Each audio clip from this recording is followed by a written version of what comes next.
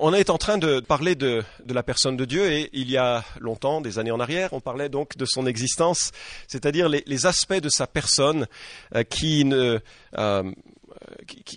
sont propres à lui-même et qui n'engendrent pas dans sa relation des changements. On est maintenant à regarder plus sa disposition, c'est-à-dire les qualités qui orientent son attitude à l'égard de ses créatures et notamment des êtres humains. Quelles sont les qualités de Dieu qui font qu'il nous regarde d'une certaine manière? Et quand les théologiens se penchent là-dessus, ils trouvent un certain nombre de qualités que j'ai regroupées sous le titre un peu de sa disposition. Dieu est saint, Dieu est juste, Dieu est amour, Dieu est miséricorde, Dieu est colère, Dieu est jalousie, Dieu est patient, Dieu est bon, Dieu est fidèle, Dieu est vrai ou véritable, Dieu a une volonté propre et il a aussi une beauté qui lui est propre et qui se reflète aussi dans la relation que nous avons avec lui. Et ce matin particulièrement, je voudrais qu'on parle de la sainteté de Dieu. La sainteté de Dieu, c'est quelque chose que l'on a de la peine à percevoir et c'est quelque chose qui souvent est un peu imprégné d'une image assez fausse.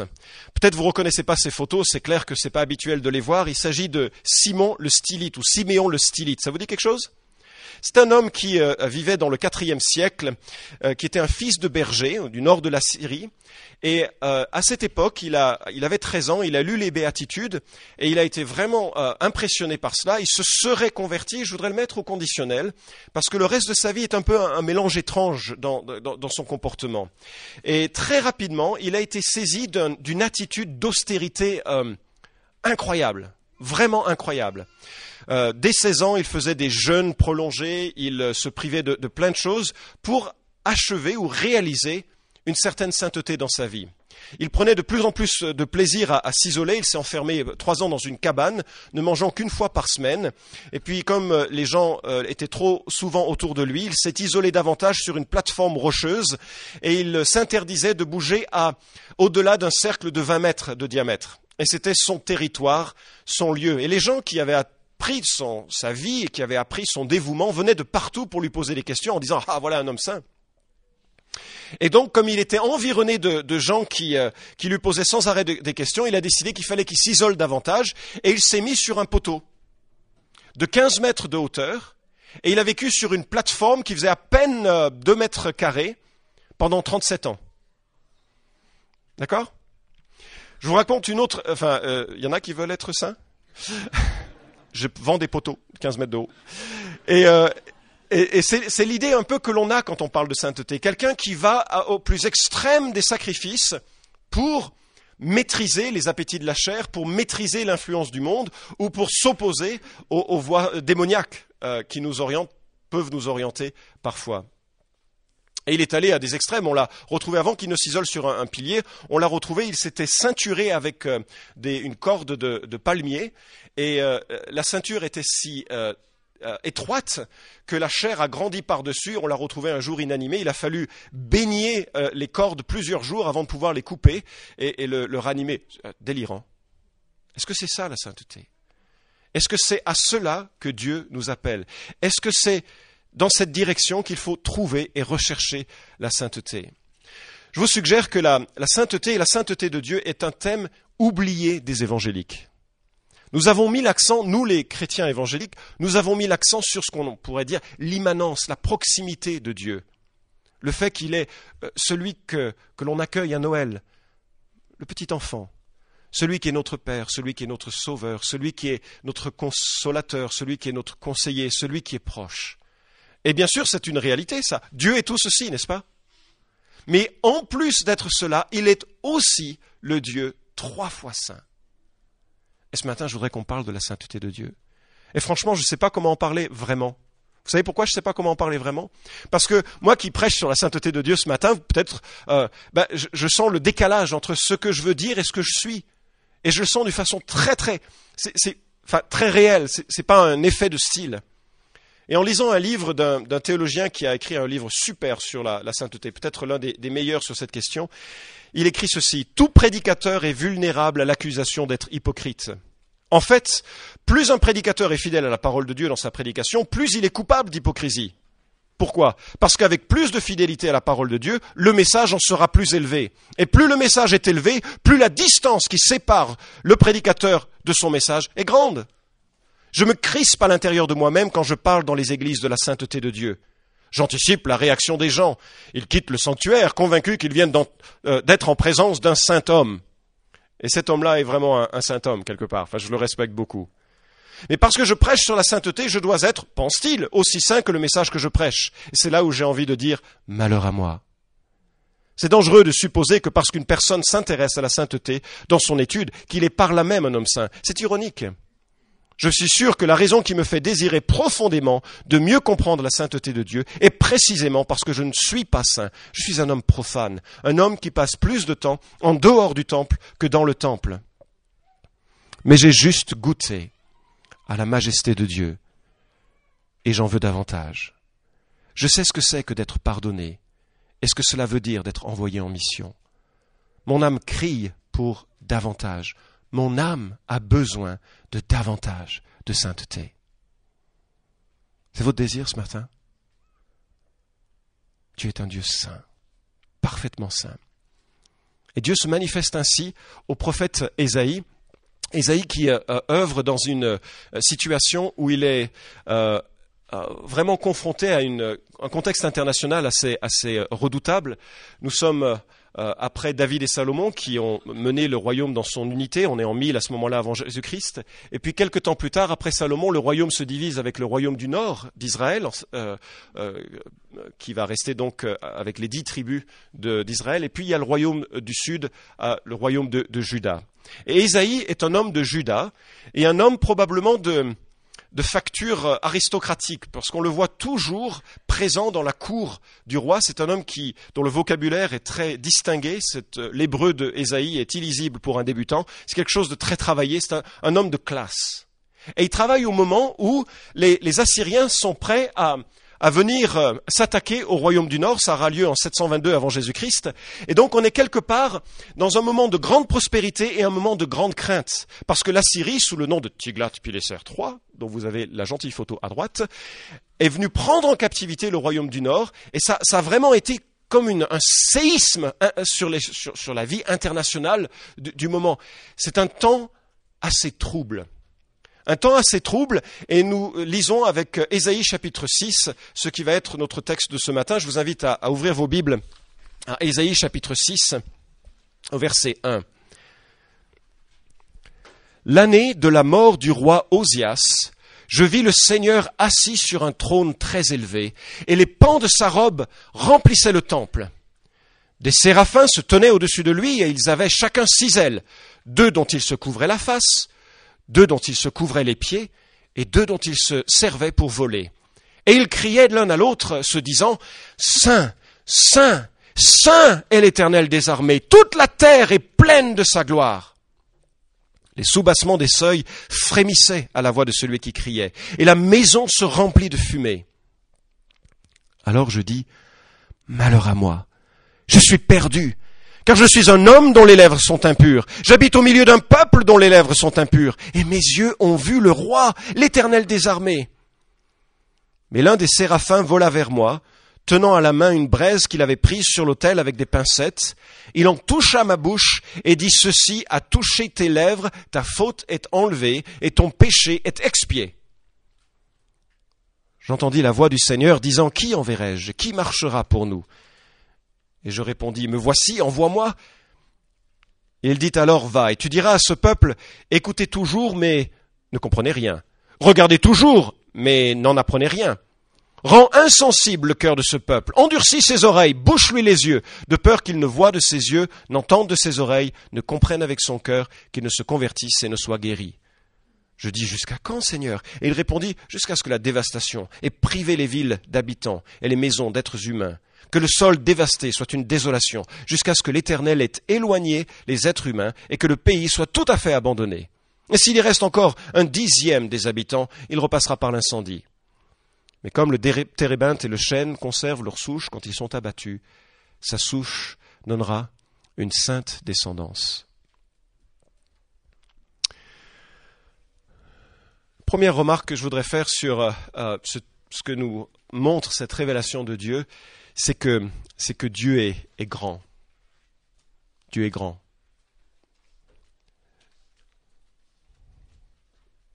Je ne sais pas comment parler de la grandeur de Dieu. Ça veut dire quoi, Dieu est grand? Enfin, concrètement. C'est d'ailleurs un peu bizarre que Dieu apparaisse dans son temple, vous ne trouvez pas? Si Dieu est omniprésent, pourquoi on le voit manifester sur un trône, dans un temple? C'est bizarre. Peut-être que parfois, il veut manifester sa présence de façon plus particulière, et là, il manifeste sa grandeur. On le voit, celui qui règne dans son temple.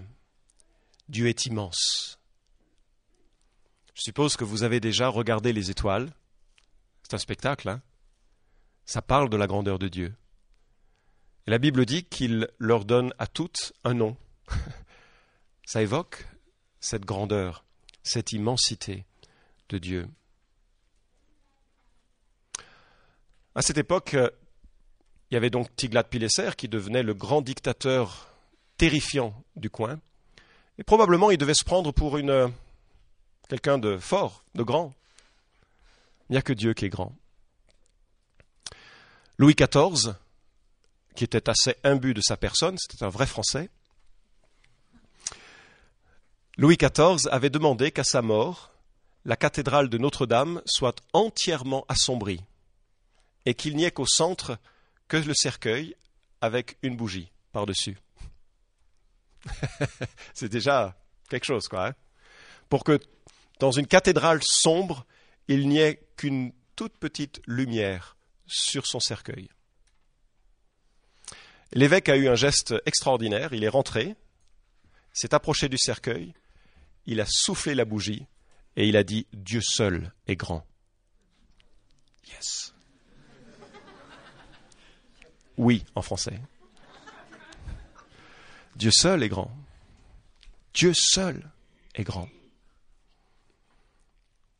Et quiconque peut prétendre négocier avec Dieu d'égal à égal se plante lamentablement. Quiconque peut imaginer un instant parvenir devant la grandeur de Dieu en disant « Bon alors écoute, pardonne-moi, faites ce que j'ai fait sur terre, on n'en parle plus, d'accord ?» se met le doigt dans l'œil jusqu'au coude.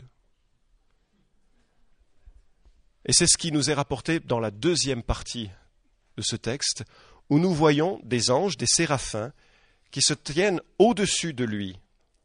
Alors, les anges sont des êtres que Dieu a créés, aux caractéristiques différentes des êtres humains. La Bible dit qu'ils ont été créés avant la création du monde, puisqu'ils en étaient les spectateurs. Leur nombre est fixe, puisque Jésus nous dit qu'ils ne se marient pas et ne se reproduisent pas. Mais on serait incapable de les compter, nous dit Hébreu. Ils sont doués d'émotions, capables de décision, ils sont appelés saints ou élus, par opposition aux démons qui sont appelés impurs et déchus. C'est une classe supérieure aux êtres humains. Ils ont une hiérarchie, il y en a qui sont au-dessus. Michel est mentionné comme l'archange, c'est le seul qui porte un nom parmi les anges de Dieu. Certains ont des fonctions particulières, comme Gabriel, qui est envoyé auprès de Daniel dans l'Ancien Testament, puis auprès de Marie dans le Nouveau Testament, ainsi que à Zacharie, pour annoncer des événements. Et ils exercent à notre égard, ces anges-là, un ministère qu'on ne découvrira que de l'autre côté. Ils sont très discrets. Mais ils sont des serviteurs de Dieu, qui eux ne connaissent aucune faiblesse, aucune désobéissance. Dieu dit, ils exécutent. Ils sont soit saints, soit impurs, enfin, soit anges de Dieu, soit démons. Et s'ils sont démons, c'est qu'ils ont choisi de suivre la rébellion de Lucifer dès le début de leur création. Ils ne peuvent pas revenir à un état de ange servant Dieu. C'est binaire et c'est à jamais. Et là, nous avons une classe d'anges qui n'est mentionnée que ici, des séraphins. L'origine du mot évoque la notion de flamboyant ou de brûlant. Et je ne sais pas si c'est le reflet de leur gloire, le reflet de leur personne, ou si c'est le reflet de leur activité. Toujours est-il qu'ils volent au-dessus du temple, jour et nuit, et qu'ils sont au-dessus du Seigneur, et ils chantent la sainteté de Dieu. Et non seulement ils la chantent, mais je dirais qu'ils l'évoquent. Vous avez remarqué que de leurs ailes, il y en a 2 des pères qu'ils utilisent pour voiler leur visage. Comme si ils ne pouvaient pas ou ne voulaient pas voir la sainteté de Dieu. C'est-à-dire que c'était tellement un spectacle, je ne sais pas la raison, c'est peut-être ça, peut-être pas. Mais ils se couvraient la face en disant, je ne peux pas rester à regarder la sainteté de Dieu. C'est pas possible. Ils se couvrent le visage. Ils ont 2 de leurs ailes aussi qui couvrent les pieds comme un signe d'humilité. Un peu comme quand Moïse enlève ses chaussures devant la sainteté de Dieu. Mes amis, que des anges élus, justes et parfaits, se couvrent devant la sainteté de Dieu, quelle est notre chance? Quelle est notre chance? Et ils chantent justement un chant saint, saint, saint. 3 fois. Saint, saint, saint.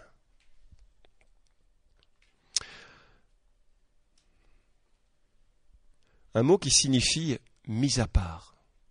Dieu est totalement séparé de tout ce qui est humain, matériel.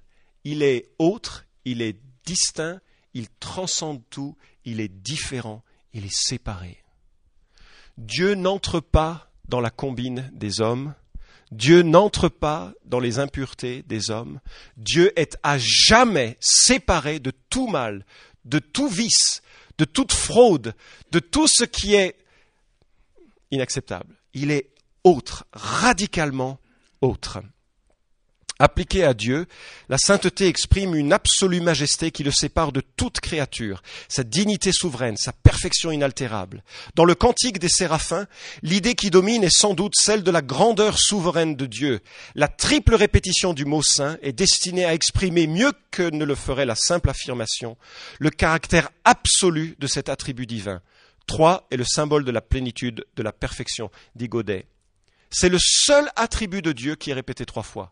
Jamais on a, par exemple, Dieu est amour, Dieu est amour, Dieu est amour, ou bien Dieu est amour, amour, amour. Jamais.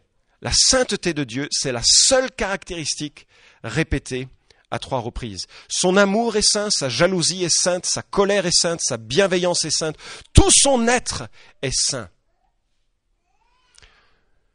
Il y a des gens qui pensent que Dieu va être d'accord avec leur adultère.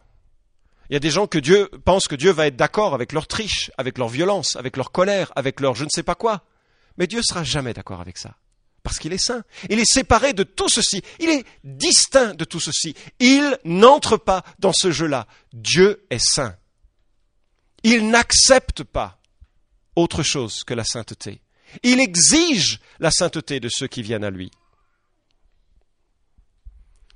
Et il chante également la gloire du Seigneur. L'idée du mot gloire, c'est l'abondance, le poids, la richesse d'honneur et la dignité personnelle de l'Éternel des armées. Vous avez déjà essayé de soulever un caddie après avoir fait des courses? C'est lourd. Vous avez déjà essayé de soulever une voiture, un camion, un pays, une planète, une galaxie?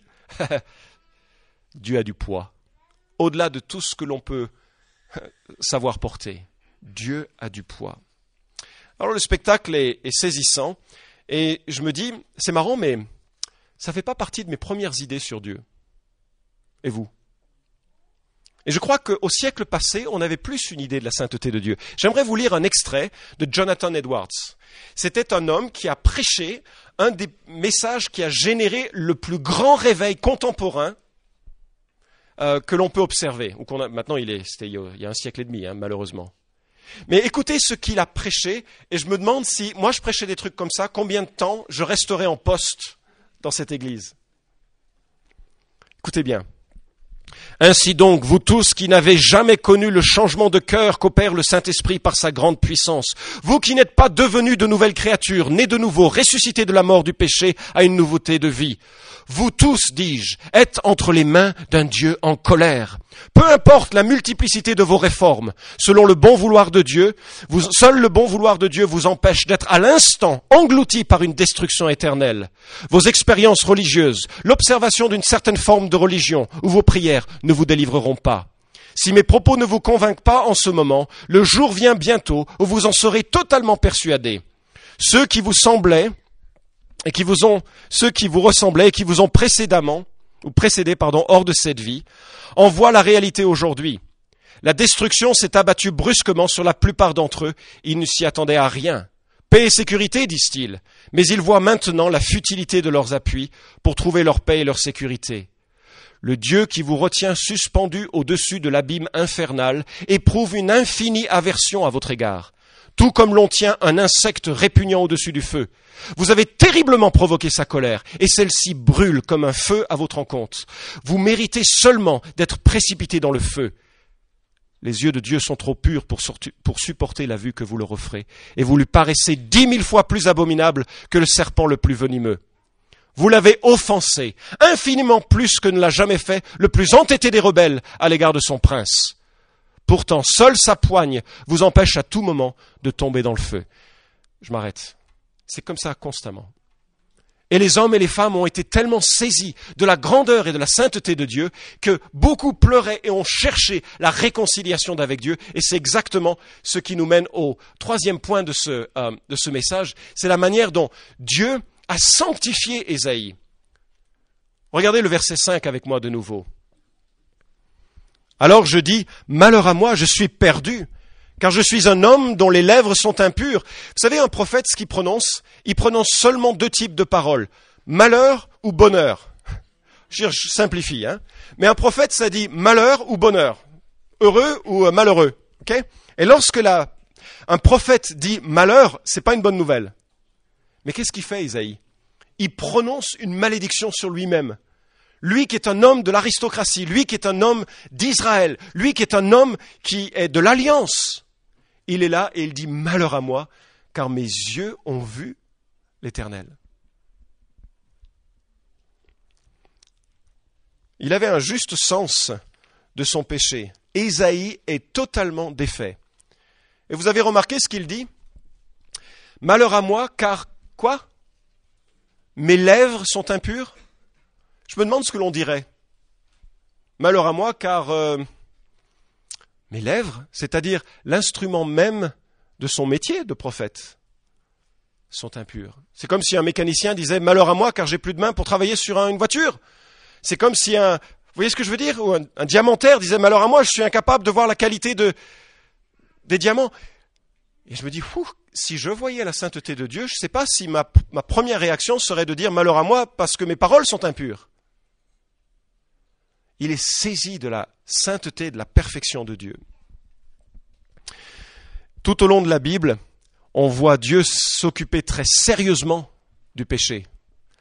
Adam et Ève pêchent, ils sont exclus du jardin. Des hommes s'unissent à des démons, le déluge arrive. Dieu fait construire un tabernacle et il le sépare avec le lieu saint du lieu très saint, on n'y accède pas. Quelqu'un vient offrir, les fils d'Aaron viennent offrir un feu étranger et il meurt. Akan prend de l'interdit et il meurt. Ananias et Saphira mentent sur leurs offrandes et ils meurent. J'aimerais qu'on retrouve cette vision, j'aimerais le retrouver moi-même, cette vision de la sainteté de Dieu. Bon, et en même temps, regardez la grâce de Dieu. Vous avez remarqué, Dieu ne dit pas à Esaïe, bon alors maintenant tu vas parler mieux.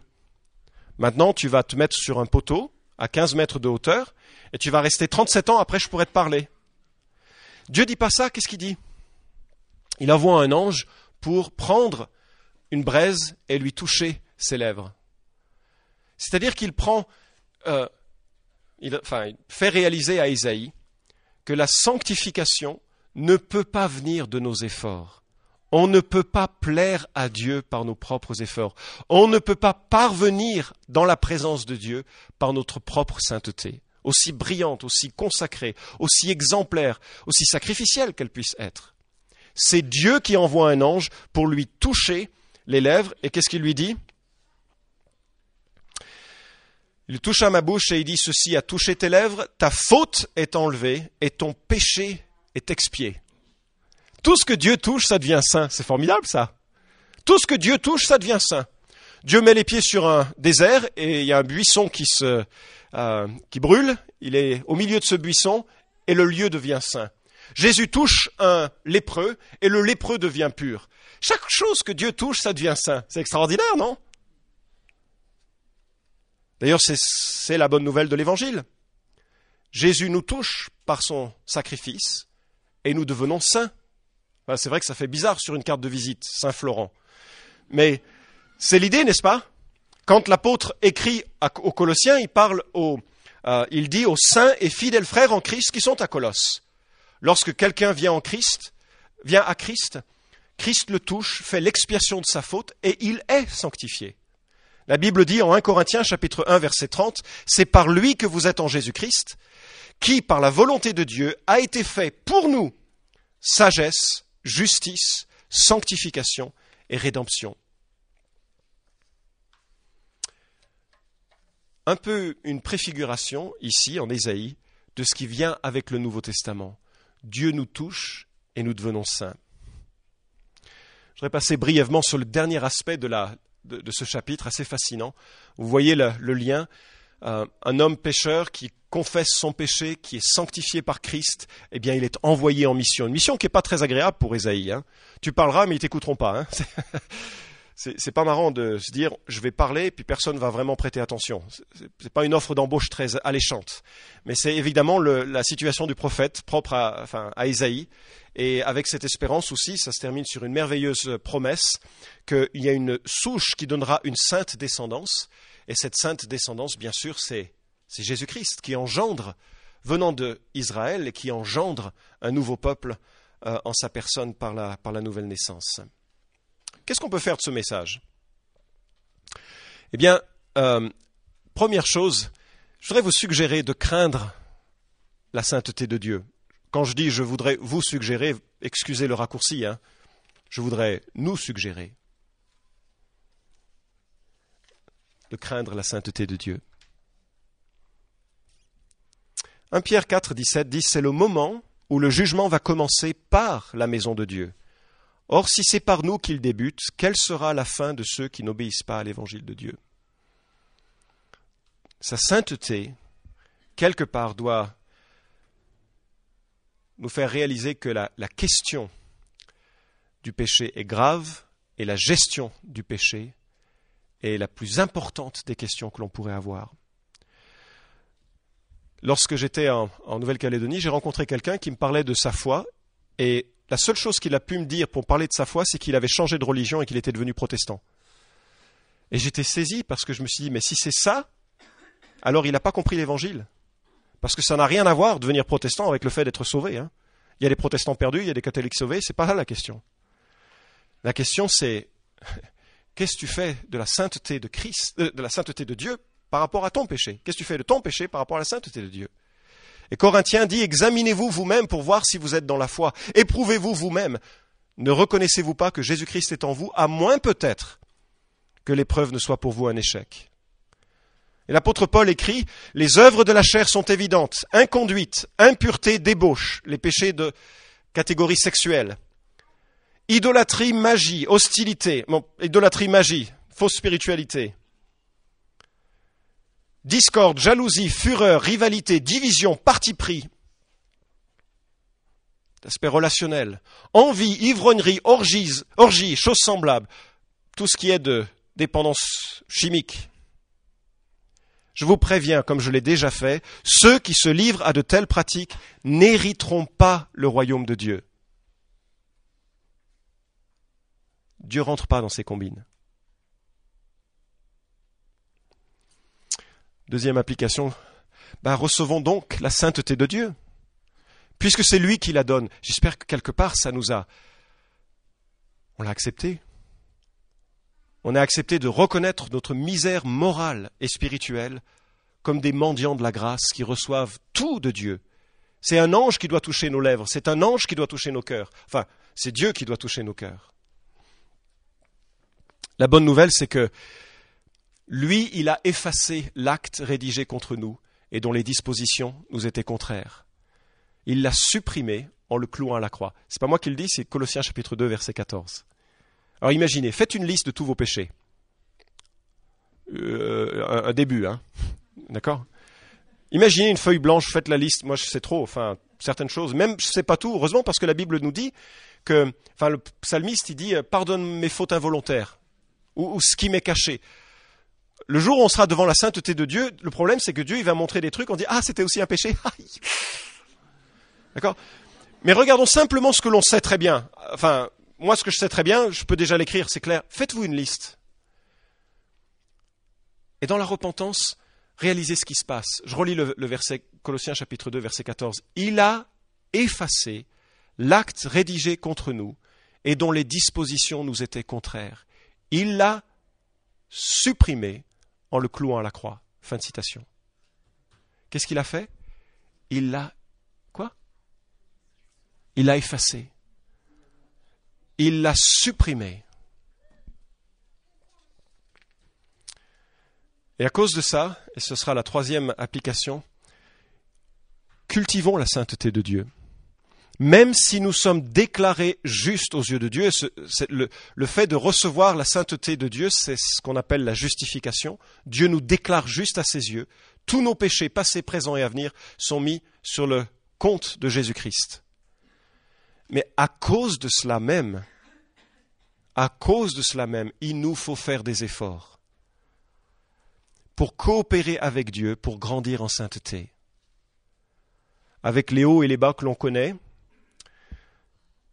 et pour ne jamais se satisfaire d'une vie coincée dans le péché. Et pour rechercher toujours à la fois la grâce du pardon et la force d'un pas de plus, de se relever. Le juste, il tombe 6 fois, mais 7 fois, il se relève. Et enfin, et je terminerai là-dessus, admirons la sainteté de Christ. Vous vous souvenez, dans Matthieu chapitre 4, il y a la tentation, la première des tentations de Christ, lorsqu'il est dans le désert, 40 jours. Il ne mange pas. Probablement il boit, il ne mange pas. 40 jours. Et tout au long de cette période, le diable vient pour le tenter. Il s'agit de montrer qu'il est vraiment saint. Parce qu'il va mourir sur la croix pour des pécheurs. Donc il faut vraiment qu'il soit saint. Et le diable essaye de le faire chuter. Parce que s'il n'est pas saint, il n'y a pas de rédemption. Et alors qu'il est à la fin de ces 40 jours, il y a le diable qui lui dit « Mais écoute, tu peux transformer ces pierres en pain. C'est pas grave, ça. » Et lui, il répond « Mais l'homme ne vivra pas de pain seulement, mais de toute parole qui sortira de ma bouche. » Il cite Deutéronome 8. C'est incroyable, ça. Il est confronté à la faim, il peut faire du pain, il dit « Non, moi je préfère manger la parole de Dieu. » Moi, j'admire la sainteté de Christ. À un moment donné, cette sainteté, elle se manifeste aussi autrement. Il y a une prostituée qui vient pleurer sur ses pieds. Je ne sais pas quelles auraient été nos pensées si une prostituée venait pleurer sur nos pieds. Parfaite droiture d'esprit, de cœur, parfaite. Perfection morale. Et lorsqu'il arrive à Gethsémanée, où il ne sait pas s'il va... il ne sait pas. Alors qu'il est confronté à cet ultime choix de passer par la croix ou d'échapper à la croix, il dit « Seigneur, s'il est possible, éloigne de moi cette coupe, mais pas ma volonté, mais la tienne. » J'espère qu'on peut admirer cette sainteté, s'en inspirer, en être renouvelé, bouleversé. Cherchons son secours. Hébreu nous dit de regarder à Jésus, parce qu'il est en cela le modèle ultime qui nous permettra de nous relever parfois, de persévérer souvent et de continuer dans notre marche avec Jésus. Je m'arrête là. J'aimerais juste qu'on prie un instant, puis les musiciens vont revenir pour chanter « Saint, Saint, Saint est le Seigneur ».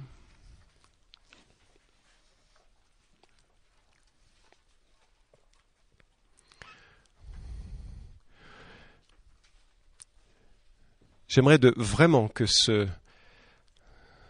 s'il y a un homme ou une femme ici dont les péchés n'ont pas encore été couverts par le sacrifice de Jésus-Christ, de réaliser qu'il peut, comme Esaïe, crier « Mes malheurs à moi ».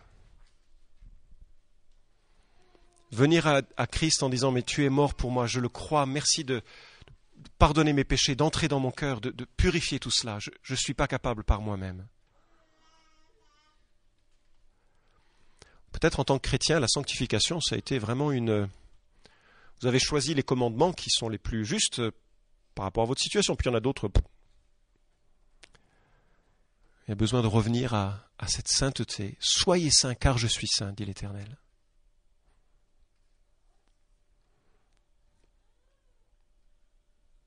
Ô Dieu, je te rends grâce de ce que je puis être devant toi uniquement par les mérites du sacrifice de Jésus. Et Seigneur, je ne peux que me réjouir de la grâce qui nous permet de nous présenter devant ta sainteté, couverts par le sang de Jésus. Seigneur, je prie pour que tu donnes cette clarté à chacun d'entre nous sur l'état de notre relation avec toi. Si on a besoin de venir à toi, se convertir, ou si on a besoin de nous repentir de certaines choses, régler certaines choses, confesser certains péchés, nous encourager dans la sainteté. Seigneur, saisis-nous par ton esprit. Au nom de Jésus. Amen.